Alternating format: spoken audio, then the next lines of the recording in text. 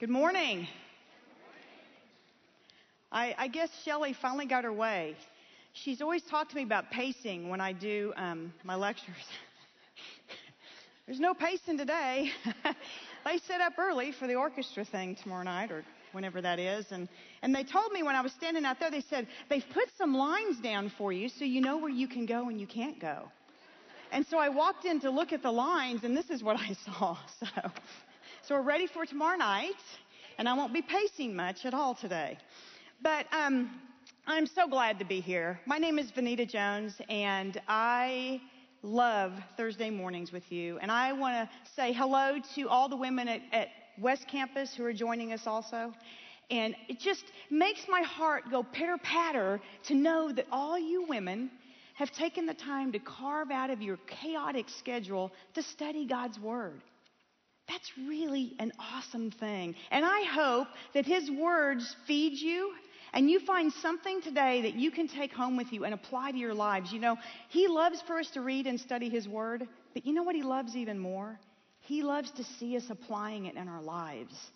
He loves that we plant it in our hearts and that every area of our lives, even that area, I have it, I know you do, that one little area, maybe 2, 3, 10, 12, that you just can't quite pry your hands open yet. He even wants that. He wants you to pry your hands open and let Him show you His power and His might that comes from reading His Word and applying it to your lives. You know, we've been studying the Psalms for 8 weeks now.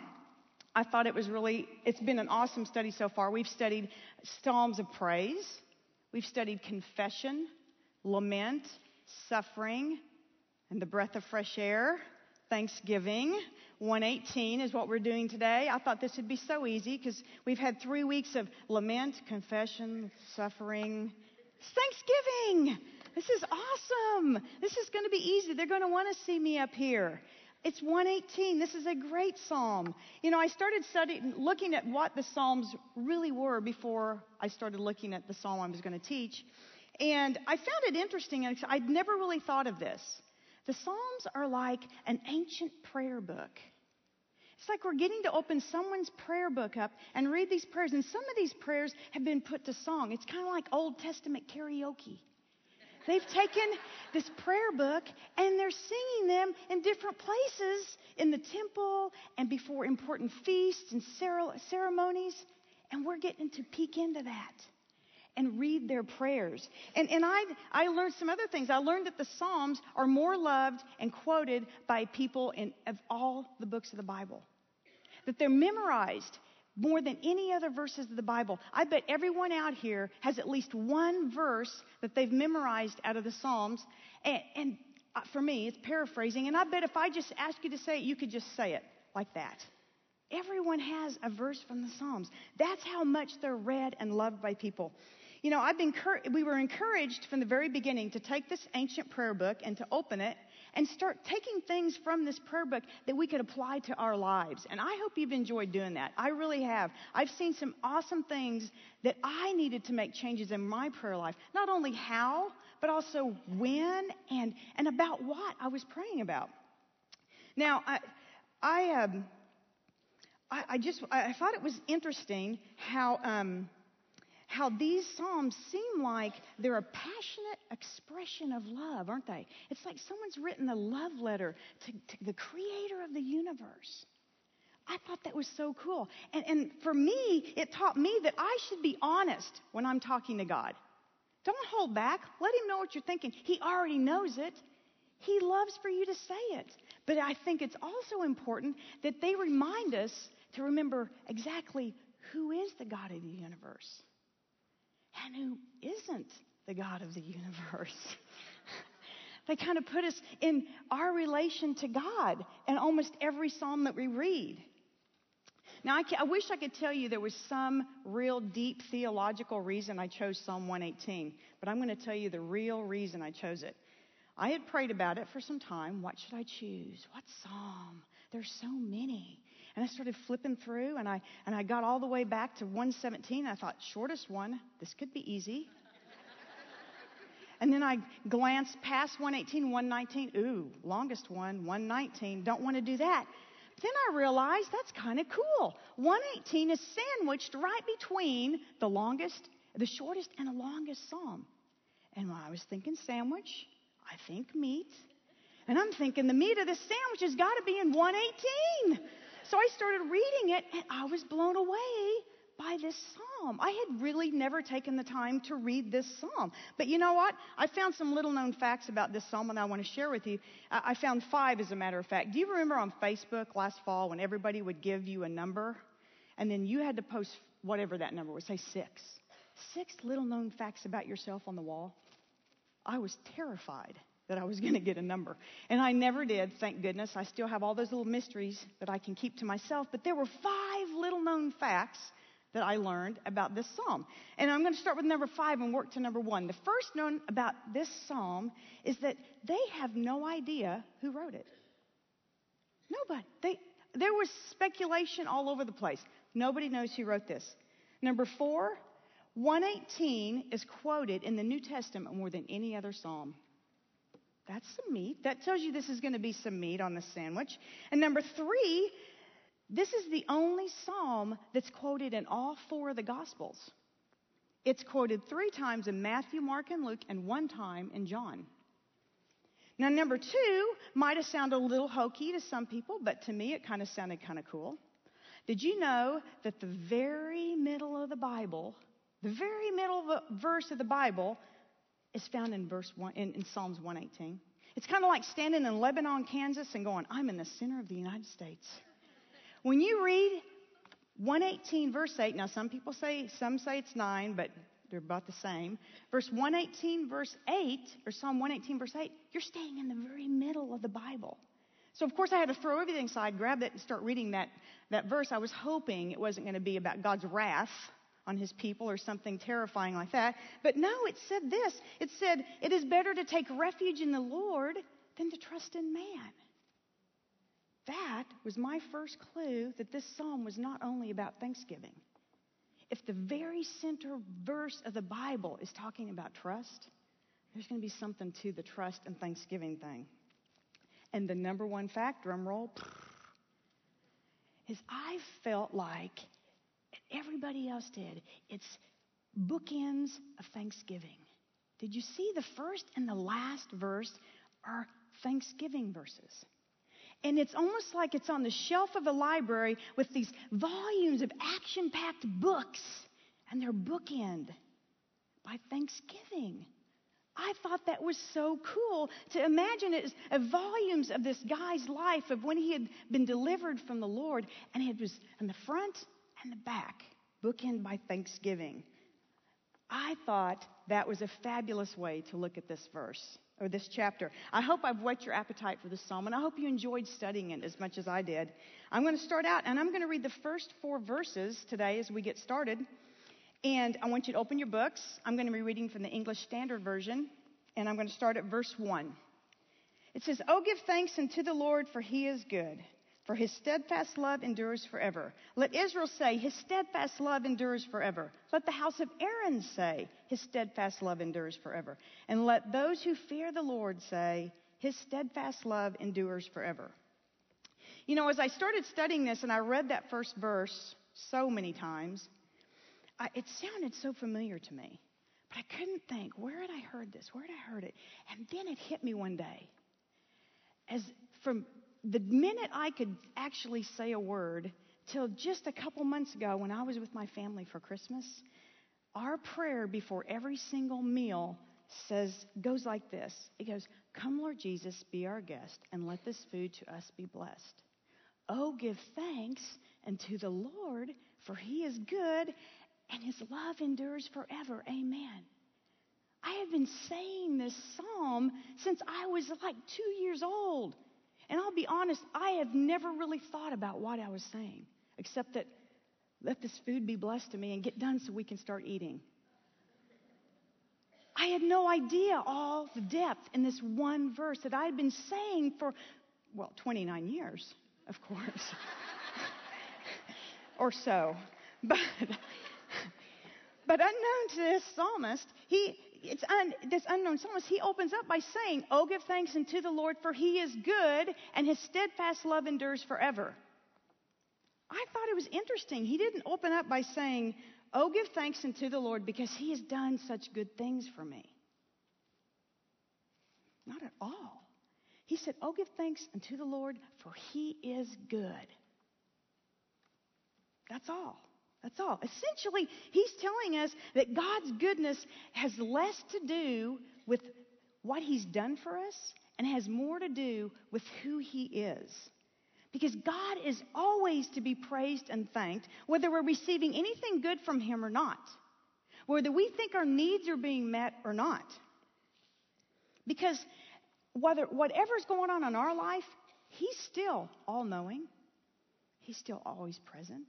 He's never changing. He's faithful. He's sovereign. And the list goes on and on and on. And I loved that the one thing the psalmist decided to tell us about God that he wanted us to remember is that he loves us. He's always loved us. He's loved us before we were even born, before we were even thought of. He loves us right now, no matter what's going on around us, and he's going to love us right into eternity with him. That's never going to change. It's not dependent on our circumstances. I decided to look up the definition of the word thanksgiving, and I found this. It said, grateful acknowledgement for benefits or favors, an expression of gratitude for something received or done. Now, that was out of Webster's dictionary. It sounds about like what we're used to, except I would have probably added turkey dressing and football with all of that. But sounds nothing like the Bible's definition of thanksgiving at all. See, the Bible's definition of thanksgiving is not an expression of thanks for something that we've been given or something good that's come our way. Yet instead, because we're followers of Christ and Christ lives within us, our definition of thanksgiving should sound like this. It should be a daily expression of Christ's life. Should be a daily expression of Christ in us. We should be reflecting him in everything we do. If you look at 1 Thessalonians on your verse sheet, chapter 5, verse 18, it says this, give thanks in all circumstances, for this is the will of God in Christ Jesus for you. God is commanding us to be thankful in all circumstances, not just the good times, but in tragedies and irritations and annoyances and bad health or whatever it is. And after reading that verse in Thessalonians, we can say without a doubt that the world's definition of thanksgiving does not line up at all with the biblical definition of thanksgiving. And I think the world's definition of telling us to be thankful when we've been given something good or had something good done to us, I think all that's going to do when we thank God for only what he's done, it's going to cause us to be grumbling and complaining. Because there's going to be those times when we don't feel like our needs have been met. Or at least they've not been met the way I thought they should have been met. You ever felt like that? Or we don't feel like anything good's been happening in our lives lately. That doesn't change who God is. He's still the same. Look at James 1, verse 2 through 3 on your verse sheet. It says, count it all joy, brothers, when you meet trials of various kinds, for you know that the testing of your faith produces steadfastness.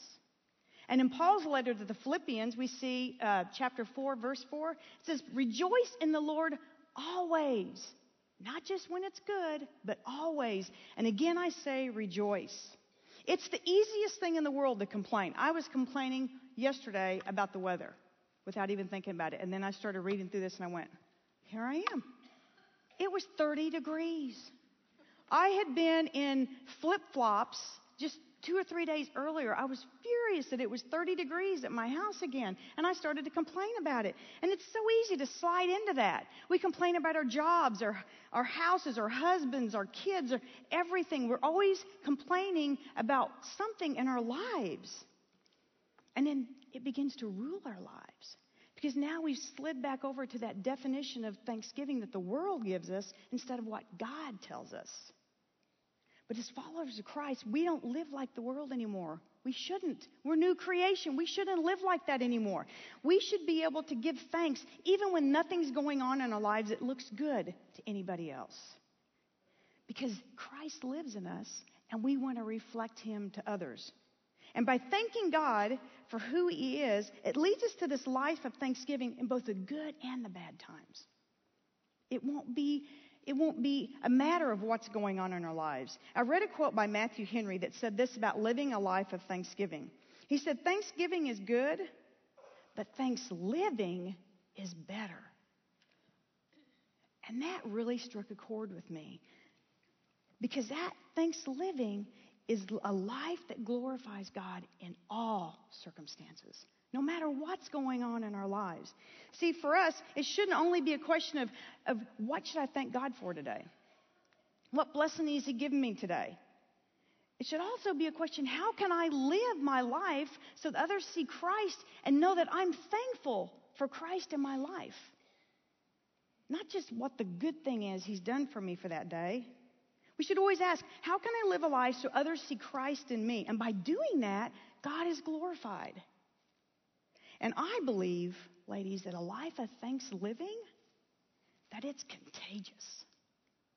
I think it's contagious, and it always points others back to Christ. And that is our ultimate goal. That's what we're here for. We're supposed to be here to point others back to Christ. You know, I envisioned this psalmist, as he was writing this, I don't know what was going on in his life, but I envisioned that he's coming back from some treacherous battle that he's been through. And he's entering through the gates of this city, and he's calling out to everyone around him to join him in this worship time, and he's praising and thanking God, and he wants everyone to join in. He says to Israel, "Come on, come with me. Tell everyone how God loves you. And you, house of Aaron, come on, help us worship and tell everyone how God loves you.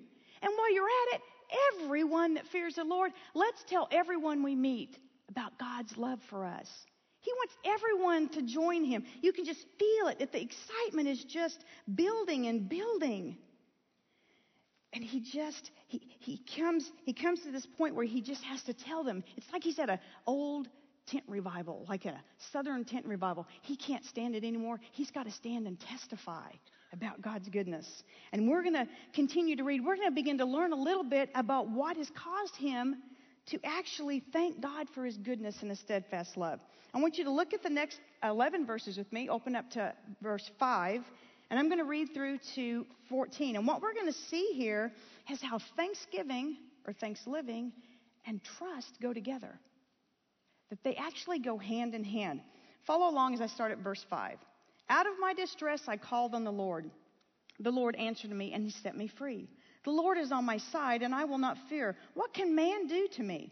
The Lord is on my side as my helper. I shall look in triumph on those who hate me. It is better to take refuge in the Lord than to trust in man." There it is, right in the very center vortex of the Bible.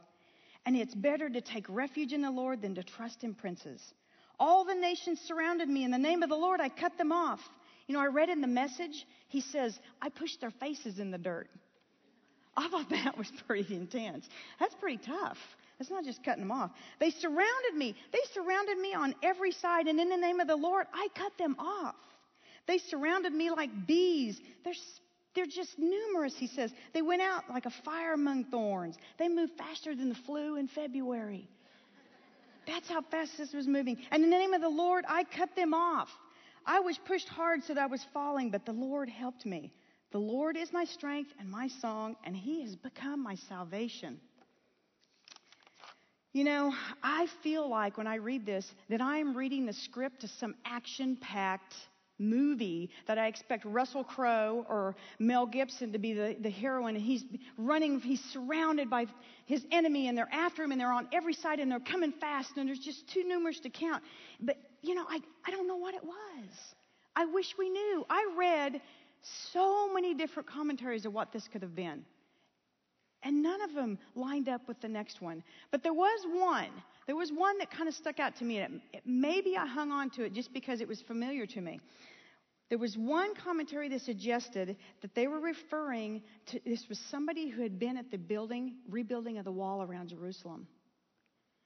And it made sense to me because we had just studied this last spring. Do you remember we studied Ezra and Nehemiah? And do you remember when Nehemiah starts to rebuild this wall around Jerusalem? Opposition, opposition, opposition. Sanballat, Tobiah, Geshem the Arab. Remember the three stooges that showed up all the time to try to stop this?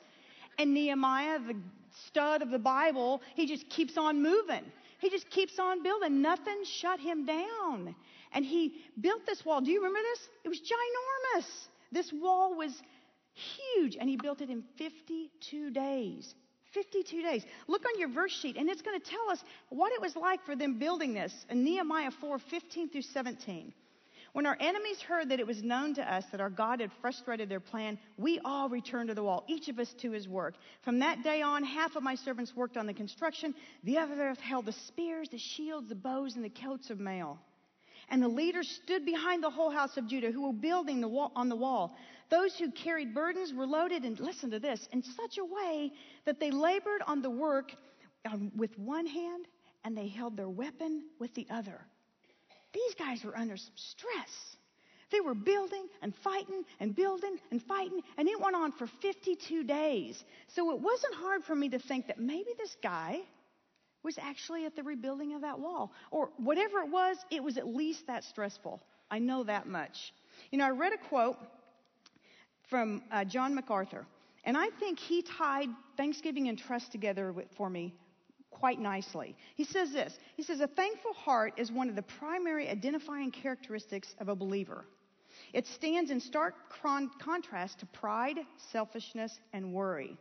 And here it is. This is where he ties thanksgiving with trust. He says, a thankful heart helps to fortify the believer's trust in the Lord and his reliance on his provision, even in the toughest times. No matter how choppy the seas get, a believer's heart is buoyed by constant thanksgiving and gratefulness to the Lord. Thankfulness and trust, they go hand in hand. And he makes that connection for us. He says that thanksgiving fortifies our trust in the Lord's provision, even in the toughest times. Now, as you did your question this week and you read over this part, I wanted you to look at the word that was repeated over and over. What was it? Lord. Yes, every verse. Out of 10 verses, he says it 11 times. And I think, it blew me away. First of all, I think it's awesome that he continually pointed his victory back to the Lord. I think he didn't want anybody to be misunderstood at all who gave him this victory. He didn't want anybody to think that any of it was credited to him, his intelligence or his ninja-like skills or whatever it was he was using, not to any of the human efforts around him. I think he wanted everyone to have no mistake, that his Lord is the one that got him through this and gave him victory. It's obvious to me that this man of God, when testifying to his goodness, he found it natural and easy to call out to the Lord. In fact, I think the only credit he's going to take at all for this victory is the fact that he did call out to the Lord. He did it a lot. And he did it under intense stress. See, calling out to the Lord in times of distress, it puts our focus on the one who's able to deliver us. It takes it off what's going on here, and it puts it back where it belongs, on the God who is good and loves us forever and always has loved us. Reading these action-packed verses made me wonder just how was he able to do this? How? How, when he is surrounded by enemies as numerous as bees, they're moving fast as fire through thorns, and he's surrounded on every side, and I felt like he was hanging off a cliff and God was going to grab him up. How was the first thing he did, the first thing on his lips was to cry out to the Lord? How did he do that? I think because it was natural and easy, he had learned this one important fact. I think he had learned that calling out to the Lord in times of distress becomes a habit when we communicate with the Lord in times of ease. When we take the time to learn about God when nothing big is going on in our lives. When we say during those prayer request times, I don't have anything to pray about. That's when you should be looking at this and seeing who God really is. Dive in right then. Because the trials are going to come, and then you're going to be ready.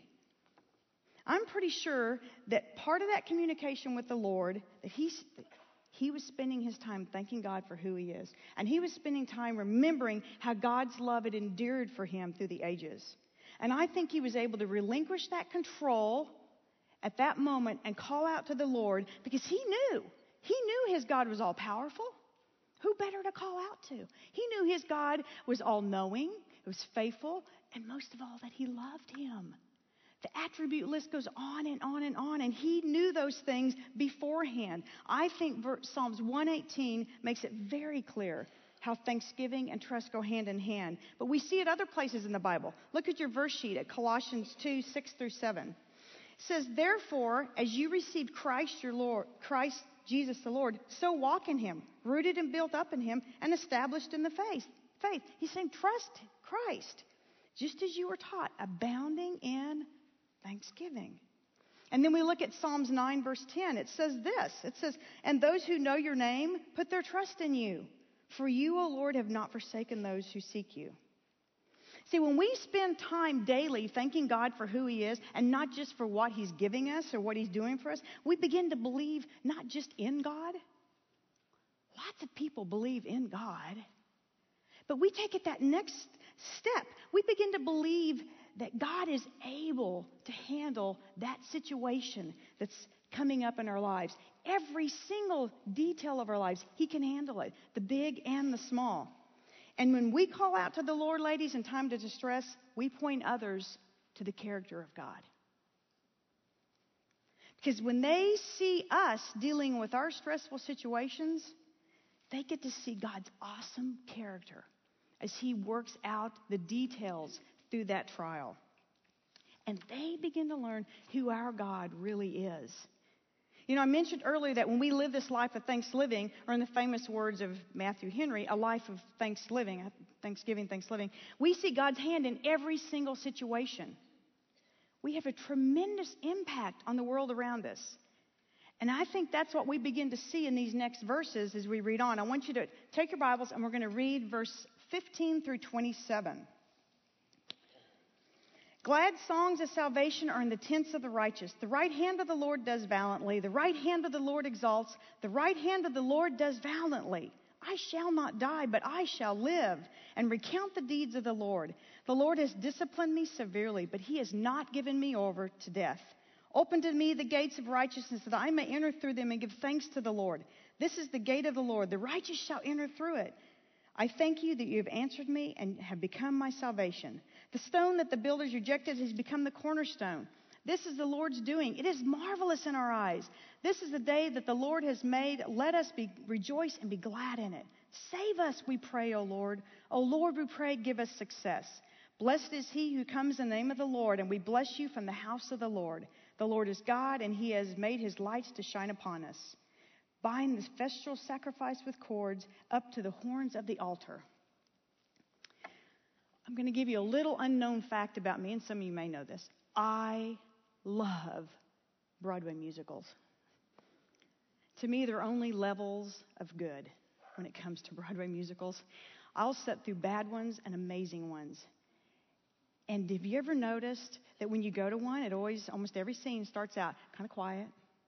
Someone's out contemplating something, and then someone comes and they may start singing, and someone else comes in and they start talking and singing, and then all of a sudden you turn around, there's a whole stage full of people, and they're all cutting to parts, coming to sing and dance more and more. By the end of it, it crescendos to this fabulous sound that gives you chills up and down your spine of everybody dancing and singing in unison about this, whatever they've been talking about down here. Now everybody's singing about it. Don't you feel like that? What we just read, I feel like this guy has come in. He's the main character. He's talking about, oh, this is happening to me. And then someone listens and they start singing about that. And then someone else hears. And before he knows, he turns around and the whole people of Israel are singing and dancing with him in this huge crescendo of thanksgiving. And now they're at the temple. And I feel like they're going to the altar to worship God. And they're all in unison in this. I see the author of this psalm encouraging everyone around him to join in and praise and thank God with him. We see how the faith of those he's called to, we see how their faith is beginning to be bolstered, don't we? We see that they're hearing his stories of deliverance, and now they're dancing on that stage behind him. They're right there with him. I bet if it was a tent revival, that there wasn't one person that didn't want to throw their hands up and just yell, amen. because he had gotten to that point, and they were so excited to be there worshiping with him, and they could not wait to thank God with him. The best way to seal God's blessings in our heart is to tell others of the goodness in our lives. Of God's goodness in our lives. It's everywhere. And when we recount our stories of deliverance, we remind ourselves too that God is faithful. And it bolsters our faith. When we testify to God's goodness in the bad times, we strengthen our own faith. But not only that, our stories of deliverance, they have this tremendous impact on the people around us. People love to hear our stories of deliverance. You know who really loves to hear your stories of deliverance? Your own family. Start right there with your own family. With your children, your grandchildren, your nieces, your nephews, your uncles, your aunts, everybody. They're going to be this awesome audience to tell about how God has delivered you. You know, many of these truths that I've learned in Psalm 118, I learned about 16 years ago. Or at least was it revealed to me a little bit about 16 years ago when my youngest daughter, Kaki, was born. Prior to her birth, I had been involved in a Bible study with some women where we studied the attributes of God. We were learning about the character of God, and I was just overwhelmed by it to the point that I was writing down these characters, these attributes in the front of my Bible so that I would always be able to remember these. And little did I know that after the birth of my fourth child, that I was going to be reading that over and over and over. Because shortly after she was born, we found out that she had something called craniosynostosis. Had never heard of it in my entire life. And what it was, it meant that all the bones of her skull were grown together at birth. And they're not usually. And she didn't have a soft spot. And if this was going to not be corrected, what was going to happen is she would begin to have cranial pressure that would cause her to throw up and be sick at her stomach and nausea and be dizzy and have headaches. She would start getting facial deformities because her head wasn't expanding like it should.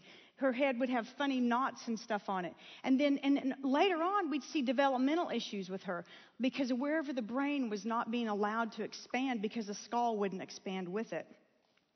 You know, faced with this, my husband and I both, we pleaded with everybody we knew. We pleaded with people we didn't know to pray for us, to pray for Kaki, to pray that God would guide us, because we had some big decisions to make. Where to have the surgery, who to do the surgery, what kind of surgery they were going to do, because there was all these different ways to do it. There were so many decisions, and over 4 months, our lives were consumed with CAT scans and MRIs and daily something, doctor's appointments. And on May 15th, 1998, 5 months after Kaki was born, she finally hit that 10-pound weight that she needed to be so that we could do the surgery. And at 8 o'clock that morning, I handed my little 5-month-old baby over to the doctors, and they took her into surgery. It was terrifying, to say the least. There was a whirlwind. It started a whirlwind around me of doctors and nurses and ICUs and IVs and big decisions and all this crazy stuff we never thought we were going to be dealing with. And 4 days into it, we were 1 day from being dismissed, which, by the way, was 3 days sooner than anybody was supposed to be dismissed for this, but she was doing so well. I stepped out of the room for the first time. We had been so consumed with caring for her. I stepped out, and I was talking to other parents, and I was amazed as we shared our experiences that our experience had been nothing like theirs. And in this flood, this tsunami of remembrance, God began to reveal to me all the things He had done for me. And He had done for Kaki. And He had done for the doctors. And it was just overwhelming to me. All the way back to before she was even born, when He taught me to look at who He really was. Because He knew I was going to have to hang on to that one day. And He answered so many prayers. I couldn't wait to tell people. That's all I wanted to do, was just run and tell the next person and grab him and go, "You're not going to believe what He's done for us." And you know, the one thing that just blew me away, down to the smallest details, but the one that got me was one that I only had a few people praying for with me, was about the nurse. Who was going to be Kaki's nurse? Because we had been told for 72 hours her head was going to be huge. It was going to swell to the size of a basketball. She would not be able to see. She would be crying constantly. It was going to be the hardest 72 hours of your life. You just have to get through it. They all have to go through it when they have the surgery. And I knew her surgery was on Friday morning. I'm also not just a mother, I'm a medical professional. And I know I've drawn that weekend shift before. It's not always where you want to be. And you try really hard not to let it show, but sometimes it slips out. And I wanted that nurse to be the right nurse for us. And guess what? Friday morning or Saturday morning, we're finished. We're in ICU. They move us up to the pediatric floor. And guess what nurse finds us? The sweetest, godly woman that I could have ever prayed for. She, get this, is a mother of 7, doesn't work during the week. She only works every other weekend. And when she does, she works 2 double shifts on Saturday and Sunday. That's code for she's my doctor for 16 hours Saturday and Sunday. Only when I'm asleep is when she's going to be gone. And we have somebody else. Only when we're all taking our nighttime naps is she going to be gone. I was blown away by that because I would wake up and I would find this lady with her hand on my baby praying for her when I was too tired to stay awake and do it. She was amazing. She was amazing. God handled even that little detail that only 2 or 3 other people I had shared that with, and they were praying with me about it. I was overwhelmed when I realized what he had done for me. And I couldn't wait to share that story with others. But you know who loves to hear that story? Khaki. Oh my goodness. She loves that story. She used to crawl up and still tries to crawl up on my lap, and she's all langly and gangly now. But she crawls up on my lap, and she wants to hear every little detail of how God delivered her when she was that tiny and how he loved her before she was even born. And I've watched her. She is one of the most disciplined, passionate people I've ever met in my life. And she tells me every day, I just want to be a missionary or a youth leader. And that's all she can think about. And I watch her work through problems in her life. And I know that that story has helped her as she learns to follow God's plan all through her life. Just at 16. I'm excited to see what he's going to do with her as she takes that trust and takes it into her future. Our testimonies of deliverance should start right in our own homes. Tell them to your kids. Tell them to your family, your moms, your dads, your aunts, your uncles, whoever will listen to you. And the people of this psalm, they had learned from this man to call on the Lord. And we begin to see them trust God with their future. See, testifying to God's goodness in the bad times points others to the one who's able to deliver. The one that's able to take care of you. We see him doing this very thing. He points them back to the Lord every time. And then, did you notice, kind of in the middle there, around verse 23, we start seeing it change from I and me to we, us, and our? I think it had gone from just him testifying. They were saying amen.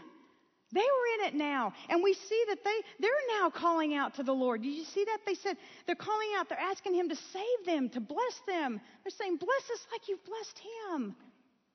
We trust that you are going to take care of us. They're praising and thanking God as they rest in his sovereignty, knowing that he loves them forever.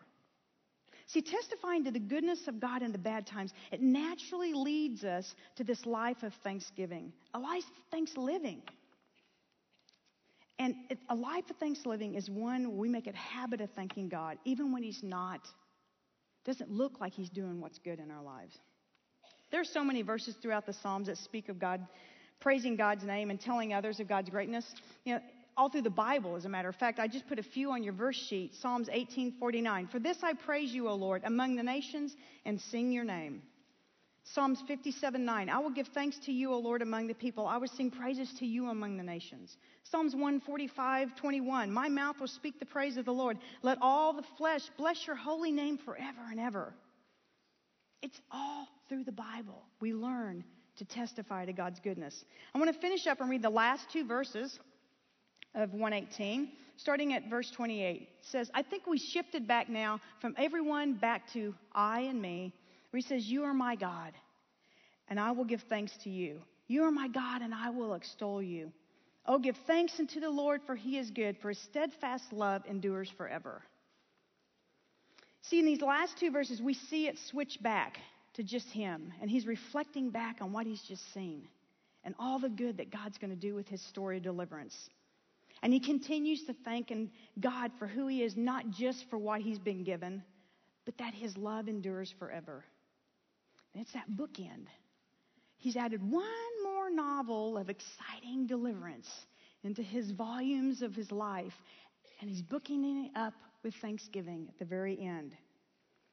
But something tells me that this psalmist would have been able to say, "Oh, give thanks to the Lord, for he is good, and his steadfast love endures forever," even if he hadn't had this tremendous victory.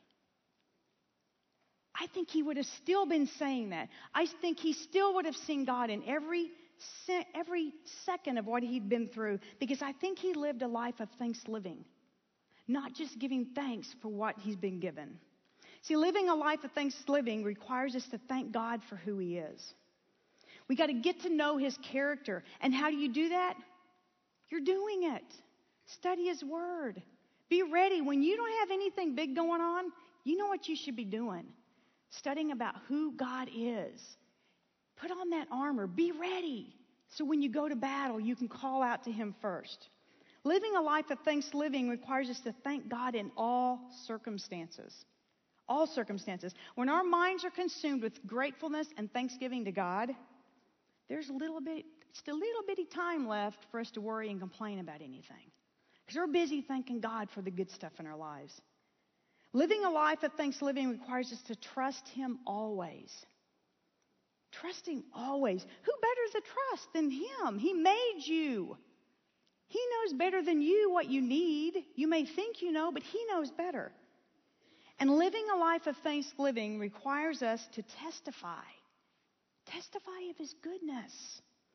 Our stories of deliverance, they have this tremendous impact on the world around us. And this life of thanksgiving is going to take the sting out of adversity for you.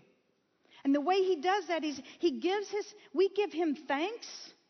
We give him thanks no matter how we feel or what's going on in our lives, because who he is.